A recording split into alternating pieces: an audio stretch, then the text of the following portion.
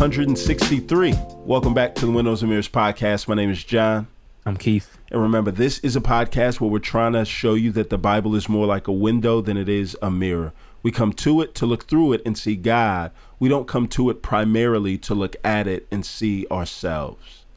All right, John 17, right? We're going to go from here into the end of the book. And it starts off with this,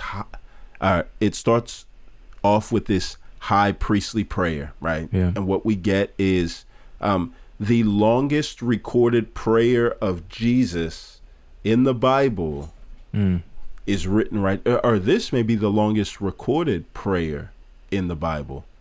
I have to check. I'm not sure. Yeah. All right. But it's here, and what Definitely I love, at the end of this is this. All right. One.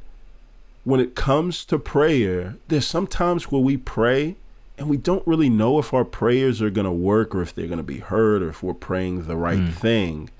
Jesus being God in the flesh, as he prays, we know, oh, you're definitely praying the right thing. Yeah, you good. and so we get this long prayer and Jesus prays it. And in God's grace, it's recorded here. Jesus is going to say all of this out loud. Right? There's plenty of times where he goes and he prays by himself, but Jesus prays out loud so that the disciples would eavesdrop, right? This is like, man, eavesdroppers are welcome. And what an amazing prayer it is for us to eavesdrop in and to hear some of what Christ prayed for, because we can be sure that if Jesus Christ prayed for this for us, that it's going to come to pass.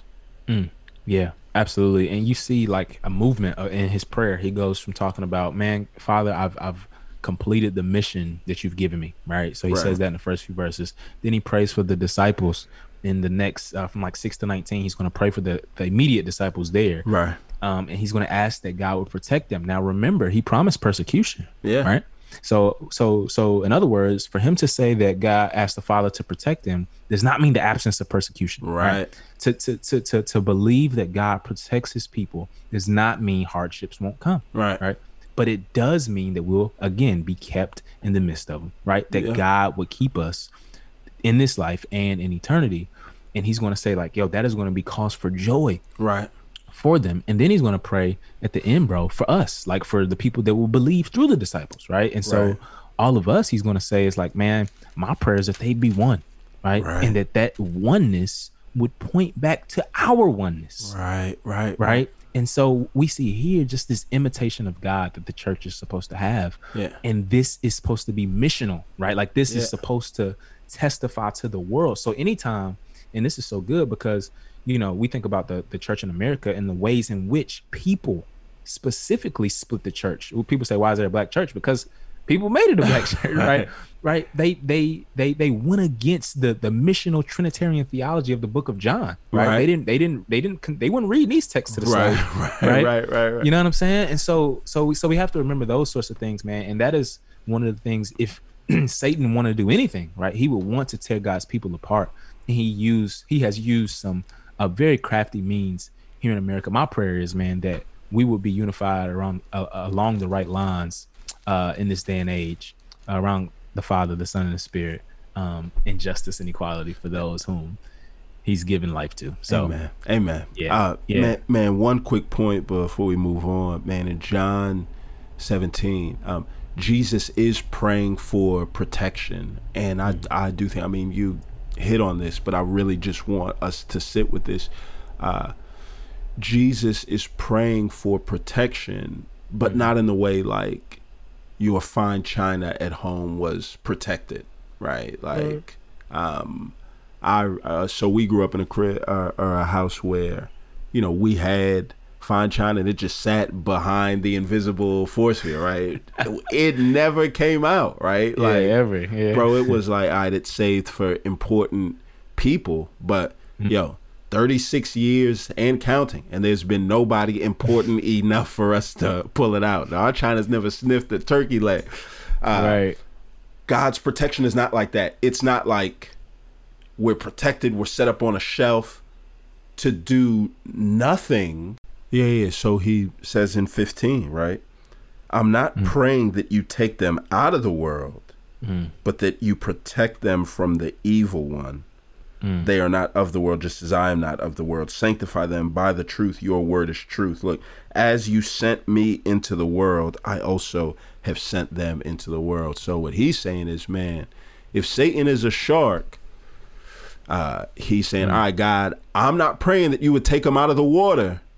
I just pray that you would give them shark repellent as they're in the midst of it, right? And it's that mindset that for us to be reminded that, man, God has sent us into the world, and as he sends us into the world, right, trouble's going to be there.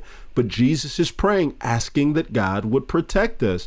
And, right, there is not a prayer that he's going to pray here that's going to be out of bounds with God's will, or that God's going to say no to. All the things that he prays here, God is going to answer in the affirmative, so we can be confident that Jesus has protected us, but he's protected us in order to project us or to send us out into the world. Oh, that's good. So good. 18, we move into the trial. So he's betrayed by Judas. He goes before Annas, the high priest, and then he goes before Pilate. And so one of the things that was interesting to me is that the Jews, again, remember these two trials, the Jews handed him over to Pilate. In John's narrative, the Pilate section is going to be longer than the other ones, right? So he's going to have this long discourse with Pilate. But here it's so crazy. The Jews hand him over to Pilate, bro. And this detail in verse 28 of 18 says that they didn't want to go into the governor's headquarters because they didn't want to be defiled in a Gentile home, right? So if Jews were to go into the home of Gentiles, there was defilement. The irony here is the most unclean, defiling thing that a Jew could ever do, turn their Messiah over to death, is what they were doing. Right. So in other words, you don't want to be defiled and going into a house, but you kill the Son of God. Right. Like, just the irony here of this coming to pass. It continues to show how like blinding sin is, how sin can make you feel like you're beating the system, but it's like you have no clue, just that you are falling into the very trap, right, that you're trying to set for somebody else. Yes, bro. And, I love this part when in 1836, he says to Pilate, man, my kingdom is not of this world, right? If my kingdom were of this world, my servants would fight so that I wouldn't be handed over to the Jews. But as it is, my kingdom is not from here. In it, man, we see Christ pointing to his kingdom being of heaven, right? And so basically, the kingdom of this world, what Christ is saying, like the kingdoms of this world crucifies messiahs. You see what I'm saying? Right. But they crucify the king of the universe. His kingdom, he's saying like, man, my kingdom don't come by force. I could easily strike you dead, bro. Right. Like, my kingdom does not come by force and coercion, but only through a redefinition of power, right? Self-sacrificial and life-giving. That's the way the kingdom of God comes. You want to see the kingdom of God at work in your life. You don't use force, brute force, and coercion. Right. You self-sacrifice, right? You lay down your life. You give your life for others, and that's what Christ is going to do here. And nobody even realizes it yet. Right. 19 comes. We see a ton of details. He goes up to Golgotha. Golgotha means place of the skull. Genesis 3:15, the Savior is promised, and he's going to crush the head of the serpent. So it's ironic that Jesus comes here, dies at the cross at the place of the skull. Right. And this is where he defeats Satan. We have here that he dies with the two criminals. Isaiah 53 said he would be numbered with the transgressors. Psalm 22 said they would divide his tunic.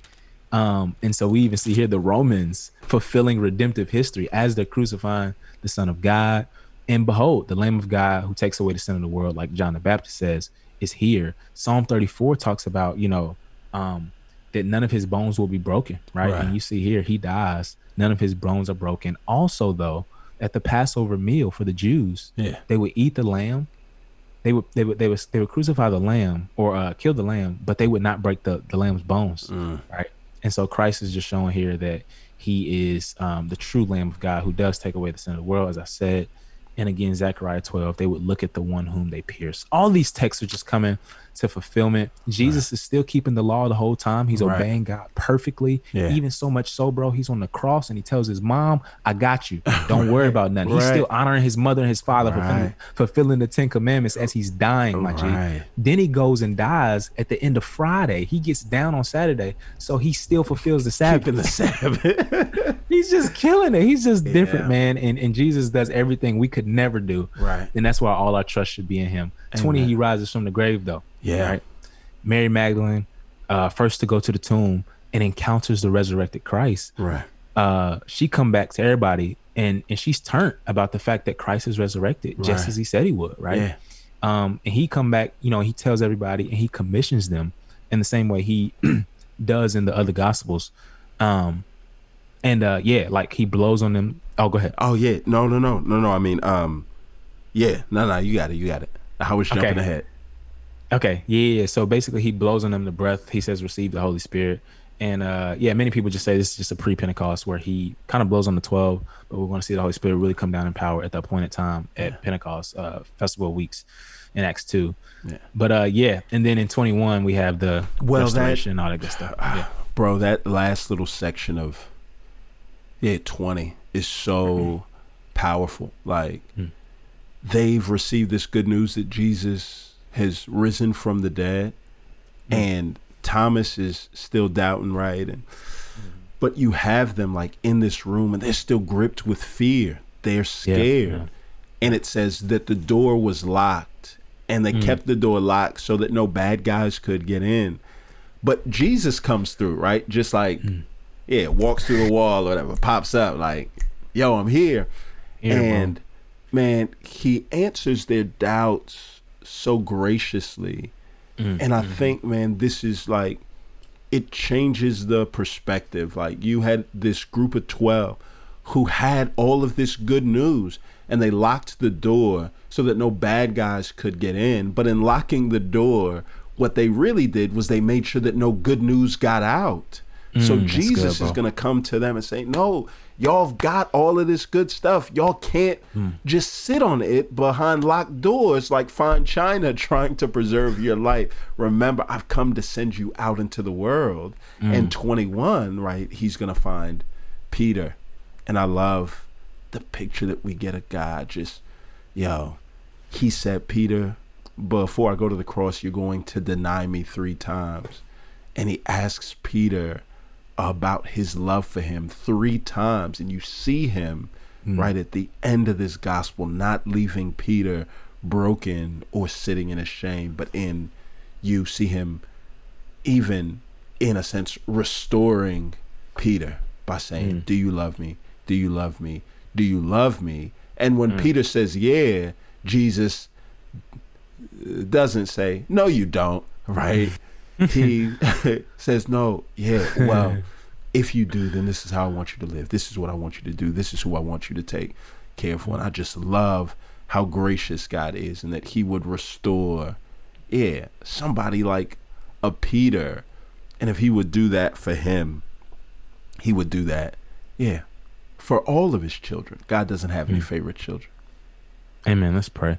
Father, we thank you that no matter how bad life may get, how far we may go, the ways in which we may deny you, God, you still have the power to restore us. And it usually comes through us receiving a different understanding and revelation of your death and resurrection. And so, God, we just thank you for that. We thank you that there were many things, all the books of the world, John said, would have been filled if he had recorded everything that Christ did for us on this earth. But we thank you that this is only the tip of the iceberg. And it's enough for us to believe now, and we'll learn even more as we get to fellowship with you for all of eternity. In Christ's name we pray.